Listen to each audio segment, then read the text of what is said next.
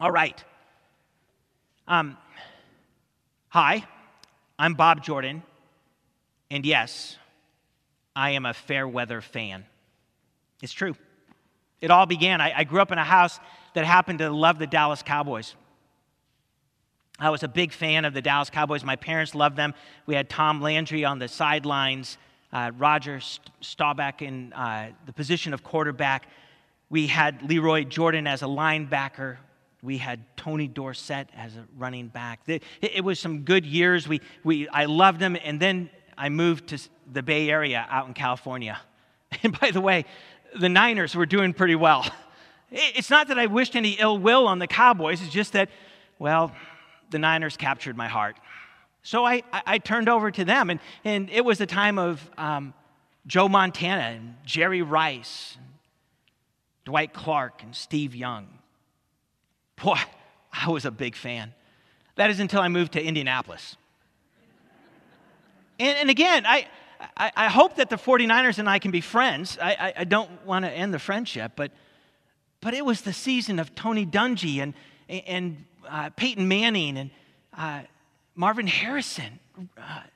It was just a good season, and I was a big fan. Yeah, I'm a fair weather fan. You see, for me, sports is simply entertainment. And so I go, and if I'm entertained by a certain team, then I'll move on from the previous team, and I'll just enjoy the entertainment. Now, I have learned from a number of you that you might question, but Bob, where's the loyalty? Where's the faith? You see, there's a devotion to baseball teams in this community that demonstrates commitment, faith. For those who are so committed to the home team, you might turn to me and go, how can you be a fair weather fan? Being a fair weather fan is nothing short of betrayal. And that's what we're going to talk about today, is betrayal. Betrayal. You know, when it comes to following Jesus, we can easily be tempted toward betrayal, toward becoming a fair weather fan. Let me just give a little bit of a big picture as we come into our message today. If you recall a couple weeks ago when we began to talk about John 13, that we said that this is going to be a year where we ask as a congregation, God, what's next for us? What do you have next for us? And so we've turned to this section of John's Gospel, chapters 13 through 17. It was a time where Jesus met with his closest disciples, and he helped them understand what's next. He was going to die on a cross. He was going to be raised from the dead. They would be the leaders of the church. And so in chapters 13 through 17, we have this incredible teaching from Jesus, setting his followers up for what's next. So far, what we've paid our attention to is the story of Jesus washing feet. We learned that we must be the served, that Jesus came to serve us, that the washing of the feet became a little bit of a story that Jesus serves his followers. Peter said, no, you can't wash my feet. And Jesus said, listen, if I don't wash your feet, you can't have anything with me. And he said, wash all me. And Jesus goes, no, I don't need to wash all of you. Come on, if I wash your feet, it's enough. And that Jesus, his death on the cross is both necessary and sufficient. We need to be served by him. Then we found out that it's also, the foot washing is also an example. Jesus said, I have provided you an example. You need to be the servants as well. A servant is not greater than his master. And if I've washed feet, you need to go and wash feet in the world in all kinds of ways. Serve others. Well, this morning we come to the part that we've been intimating along the way. You see, we've heard tell of Judas throughout each week. He's come up in our passages, and so this morning we'll talk about Judas, the sellout. Our passage is John chapter 13, verses 21 through 30. I encourage you to open up the Bibles you brought with you, make use of the ones we have in the rows. If you're at home and you want to go grab your Bible, that would be awesome too. We'll put it on the screen. Hear the word of God. John 13, verse 21. After saying these things, Jesus was troubled in his spirit and testified, truly, truly, I say to you, one of you will betray me. The disciples looked at one another, uncertain of whom he spoke. One of his disciples, whom Jesus loved, was reclining at table at Jesus' side. So Simon Peter motioned to him to ask Jesus of whom he was speaking. So that disciple, leaning back against Jesus, said to him, "Lord, who is it?" Jesus answered, "It is he to whom I will give this morsel of bread when I have dipped it." So when he had dipped the morsel, he gave it to Judas, the son of Simon Iscariot. Then after he had taken the morsel, Satan entered into him. Jesus said to him, "What you are going to do, do quickly." Now no one at the table knew why he had said this to him. Some thought that because Judas had the money bag, Jesus was telling him, "Buy what we need for the feast," or that he should give something to the poor. So after receiving the morsel of bread, he immediately went out. And it was night. May God bless the reading of his word, and may God show his favor upon our time together as well. Today we'll talk about Judas. We'll talk about betrayal. We'll talk about blame. And at the end, we'll capture up what are the lessons we're to learn, or what are some of the lessons we can learn from this passage. So Judas, betrayal, blame, and then some lessons. So let's first talk about Judas. Here's what we know about Judas. You know, when you're in high school and you get your yearbook, so for me, that was a long time ago, but when I got my yearbook, and if you're a senior, they list your activities right underneath your name. You're not much space. Your whole 4 years summed up in just a little bit of a space. Now, I know yearbooks today, parents take out pages and whole pages, and they tell the whole story of their kids and pictures and all kinds. But in my day, it was just that little space. That's pretty much all that we get about Judas. We're not really told a whole lot. People make conjectures based on what we're told, but the information could fit under his senior picture in his high school yearbook. So here's what we know. He's Simon's son. Even our text tells us that. Judas is Simon. He's the son of Simon Iscariot. We don't know anything about Simon. So all we can say is that he's Simon's son. Then there's that word Iscariot. So it applies to his dad, but we can also read Judas Iscariot.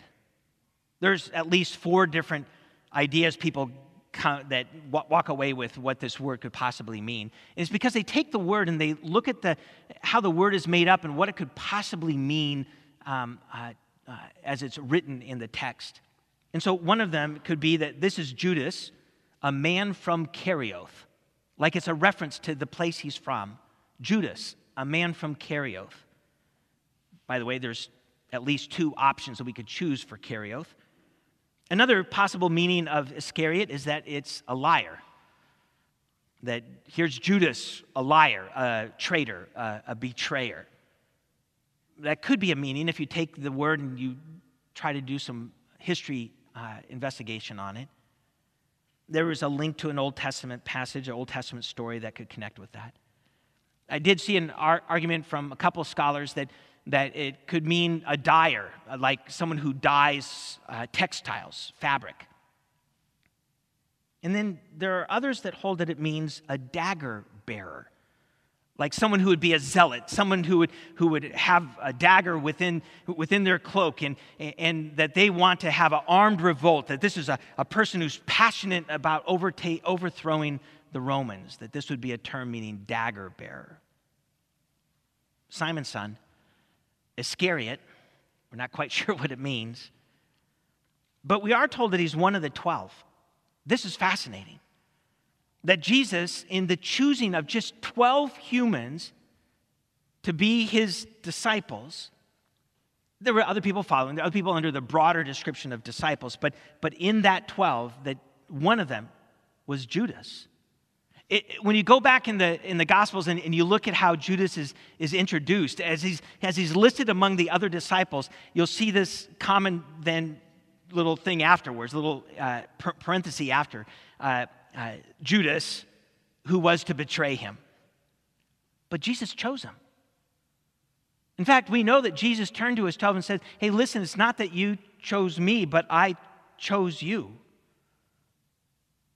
So that means that Judas was there when Jesus touched a leper and healed him, when when Jesus healed a blind person, when Jesus calmed the storm, when Jesus fed the 5,000 or the 4,000, that Judas was there in all of those situations.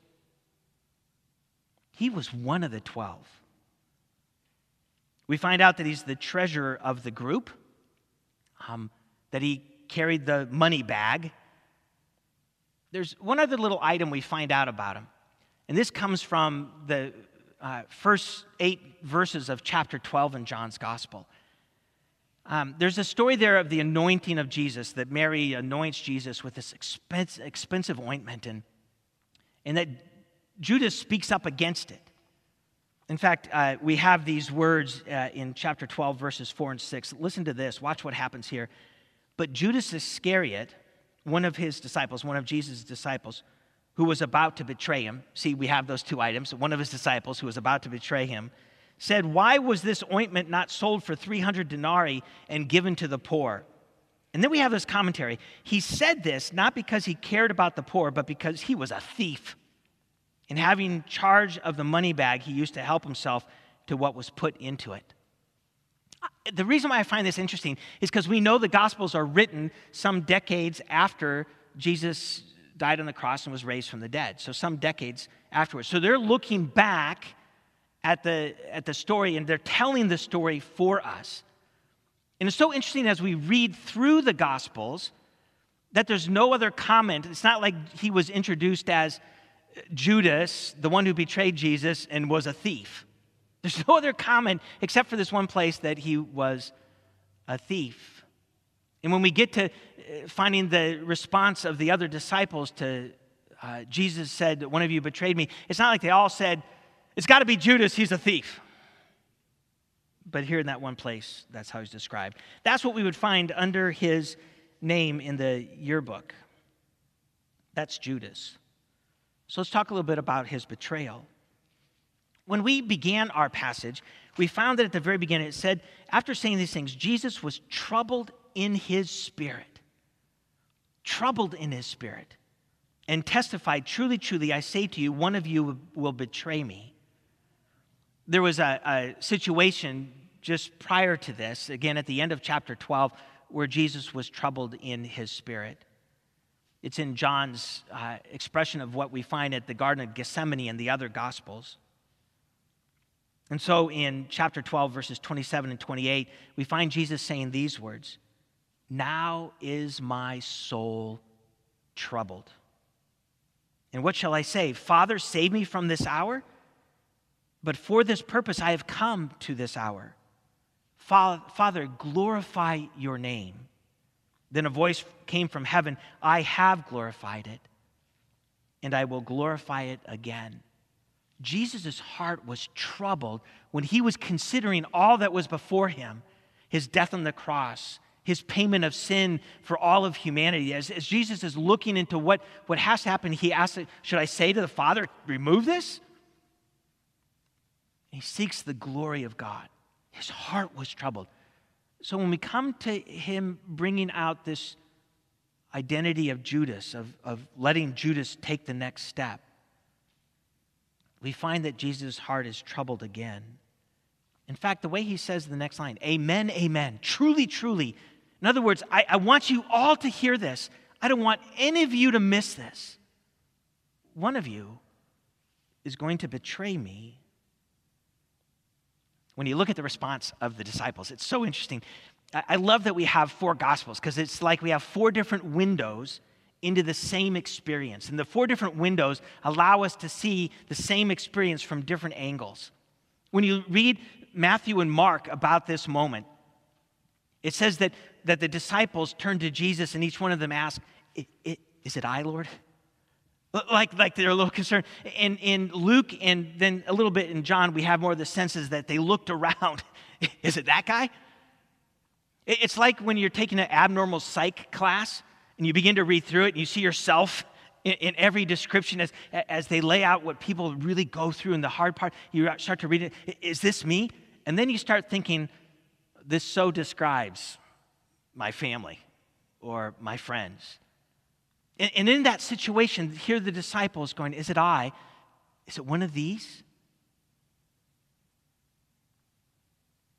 In Judas' case, we find that the disciples thought the best of him. In verse 29, we say some thought that because Judas had the money bag, Jesus was telling him, go and buy more food or give some to the poor. It's not like in this situation, as they're describing it, it's not like the disciples go, oh, I bet you Jesus is telling him off for being a thief. They thought the best of him at that moment. Then we find that Jesus says, well, first there's this little description. I love this little description because they're at this low table. And if you've been in a Bible class before, if you've heard sermons on this, you've probably heard this, that the table would be a low table. And the people would be lying down in this particular situation on their left arm. And their feet would be out away from the table. And they would be eating with their right hand. And that meant that all the disciples would be lined up right in front of each other. And that the place of honor would be right in front of Jesus as they're lying down. And we're introduced to the disciple whom Jesus loved. And by the way, that's a whole other conversation. We don't have time for that today of who that person is. But I love that Peter is not in the place of honor. So Peter is, in fact, not even next to the person who's in the place of honor. Peter has to motion him. Hey! And then he's, kind of motions to him, ask Jesus. No, he can't even do the cross yet because that didn't happen. But he's got a motion to him, ask Jesus who this is. And Jesus gives the response, it is he to whom I give this morsel of bread when I have dipped it. We need to pause and understand that moment. Here is the bread of life giving bread to Judas. In that kind of environment, in that context, in that time and place, that would have been an act of honor, of intimate connection, of reaching out to another and honoring the host, giving you the bread of life, who said, listen, whoever comes to me will never hunger. Whoever believes in me will never thirst again. The bread of life giving bread to Judas. You wonder, at that moment, what if Judas said, thank you, and in all humility, he confessed his intention and he repented. What if in that moment of the offering of bread, there was a whole change? And we know that God had already determined that there was going to be a death and that Jesus would die for all of humanity. We know that was all, but what if in that moment, Jesus reaching out?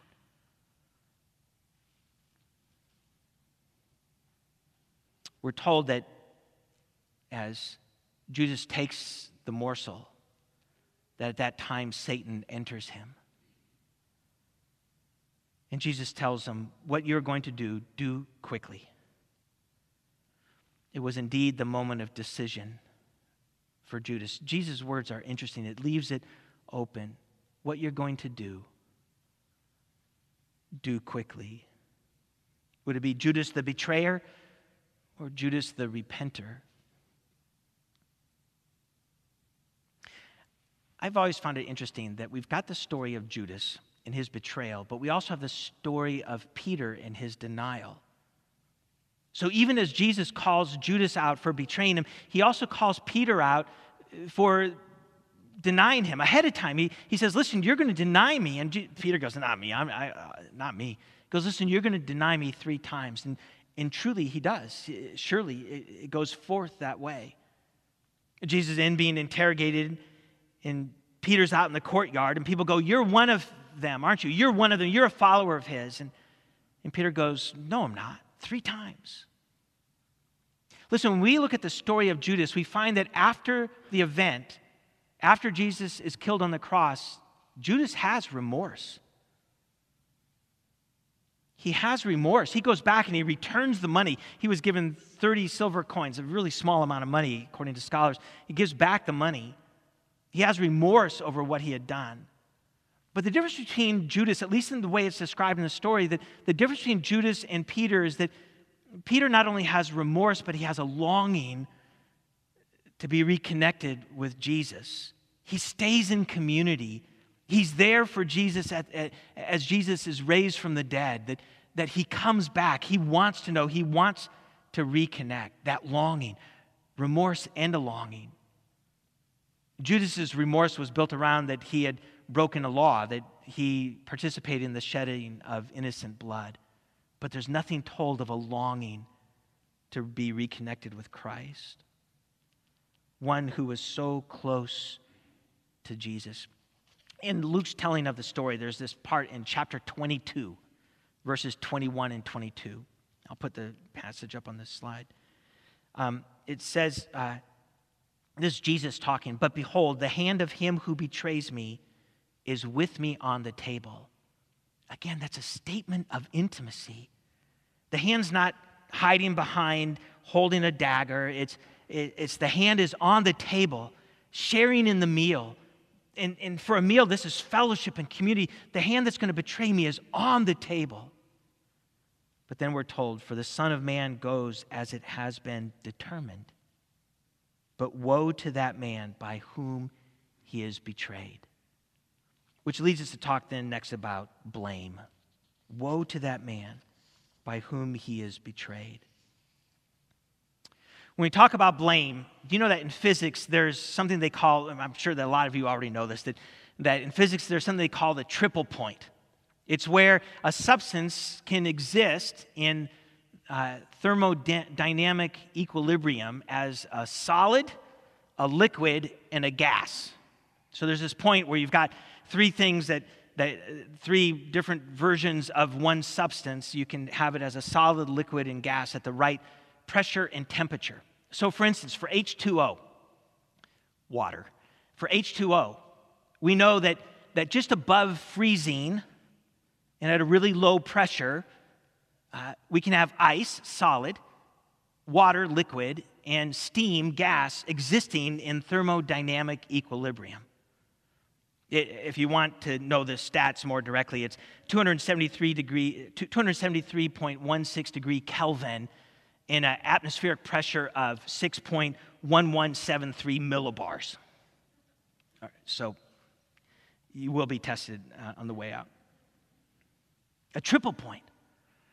Well, we could say we have a triple point here going on in the story of Judas. We have three responsible forces involved in the working out of history in this moment. We're told in the passage that Satan entered him, that the evil one, the adversary, the one that stands against God, that this being, this evil being, entered Judas at that moment. Yet we're also told in Scripture that just because Satan's there doesn't mean that everything is then lost. We know that we're told that, if you resist the devil, he will flee you. We know the story of Jesus, that Jesus, fully God, fully human, that he's tempted by the devil, but he doesn't succumb. So Satan is there. Yes, Satan and works against God, that there's this evil entity working against God. We know that Jesus is there. Jesus is the one who says, what you're going to do quickly. He's already said this is determined. The sovereign God, the second person of the Trinity, fully God, fully human, in the flesh, is present there and says what you're going to do quickly. This is God's overall plan of salvation. I love the way Augustine put it. He put it this way. He goes, unless Christ had handed himself over, no one could have handed Christ over. Do you get that? Unless Christ had handed himself over, no one could have handed Christ over. So we have Satan there. We've got Jesus, the second person of the Trinity, fully God, fully human. And then we have Judas. And Judas is no pawn between a power of evil and the full power of God. He's no pawn. He's very much a contributor. He's the one who sought out a deal with the religious authorities. He's the one who took the money. He's the one who guided the soldiers to that spot where Jesus would be. It's a triple point. The sovereign hand of God, the presence of evil, and the sin of a man. So if we look at all this, Judas, betrayal, blame, what might be some lessons we can take away? I think among them are these. The first one is this: proximity to Christ does not always indicate faith in Christ. This is a really important one for us to grapple with today. Proximity with Christ does not always indicate faith in Christ. Judas was one of the 12. He hung out with Jesus. He was there at all those times where Jesus did amazing things. And we might be there too. We might be weekly attenders in worship. We might belong to a church. We might be daily readers of Scripture. But we can be capable of betrayal. I was thinking about what are some modern day examples of selling Jesus out. And I think these can be quite common ways of selling Jesus out today. We can sell Jesus out to our political party or our political leanings.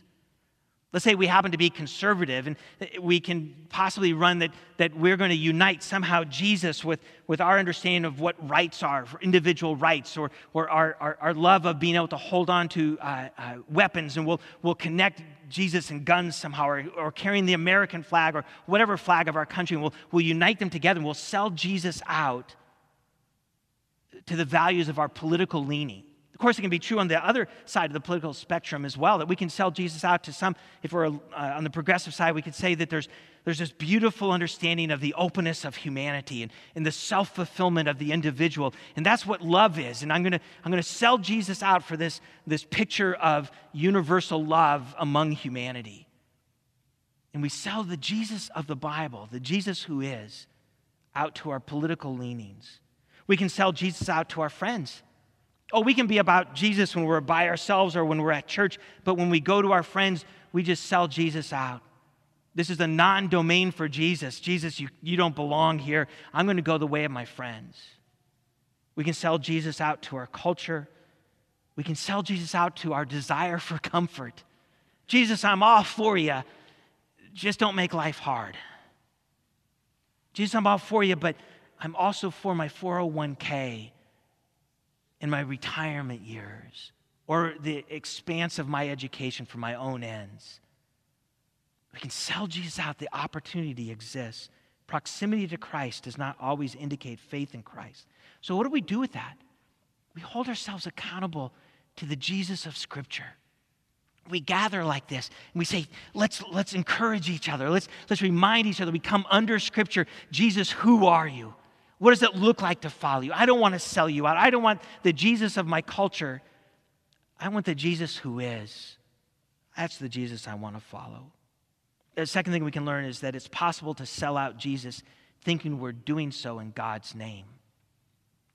You know, if we go with the story that Judas was a zealot of some kind, and he was impatient with Jesus, and he knew better than Jesus did about what God wanted in the world, and he wanted Rome to be overthrown.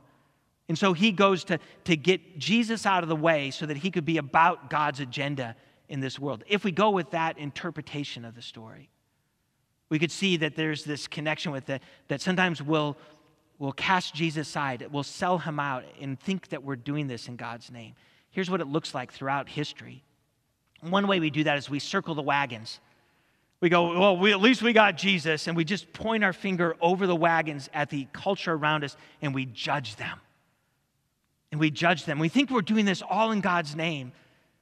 But the Jesus of the Bible is not a Jesus who circles the wagon. The Jesus of the Bible goes, love your enemies. Do good to those who persecute you. That we would give witness to Jesus as the servant, and we would be servants of others. And sometimes instead of circling the wagons, we come above culture and we go, well, let's just not get involved in anything, and we'll just remain above it. And yet Jesus calls us to be salt and light in the midst of the world. You see, it's possible to sell Jesus thinking that we're doing it in God's name. Here's a third item. Remorse over our acts of denial and longing for restored intimacy with Christ are welcomed by him. This is good news. Listen, there can be patterns of betrayal in any one of our lives. In my life as well, all of us. That we can be selling Jesus out somewhere along in our life. But this is the good news, that remorse over our acts of denial, even betrayal, that when we combine that with longing, we're saved by grace. We don't have to create our salvation. It's provided. But our response is one of, yes, Jesus. Yes, Jesus. I live for you. Maybe a final one would be this. Jesus keeps coming toward us in love, even when we are on the precipice of sinning, and he restores us as we return to him. Listen, he comes to us. He offers us that bread. He's there. He goes, listen, even when you're tempted, there will always be a way out. That you will not experience a temptation that you can't stand up against, or that there won't be a way out. That he's coming to us. He comes to us with a morsel of bread. You're my child. Trust in me. Follow me. It really calls us to have an awareness. Keep coming back under Scripture. In the end, it won't matter which sports team we're loyal to. Now, I know if you're a Cardinals fan or a Cubs fan, maybe a White Sox fan, you would argue that. But in the end, it won't matter which sports team we're loyal to. What matters every day and for all of eternity is our loyalty to and dependence upon Christ. His death saves us. Don't get me wrong. I'm not saying that we earn our salvation. He gives it freely. But our response is one of loyalty and dependence. And what we do is we refer to that combination of loyalty and dependence as faith. And what a home team it is. Father, Son, and Spirit. One God and you. Father, Son, and Spirit, and you. Father, Son, and Spirit, you, and all of us together. What a home team. That we're not fair weather friends when it comes to knowing Christ, to following Christ. But we're his committed followers. Judas would not yield to Jesus. He would not return to him. He would not trust. He had remorse, but he did not have faith. God gives you the gift of faith, that we would be devoted to him. Let's pray together. Father, we thank you for the story of Judas. More so, we thank you that Jesus died for us and that we would have new life through him. God, you know our own tendencies toward betrayal. You know of ways that we've probably patterned it in some of the way we just act normally and we call it normal. Would you confront us with the good news of who Jesus really is? Would you awaken us a return to the Jesus of Scripture?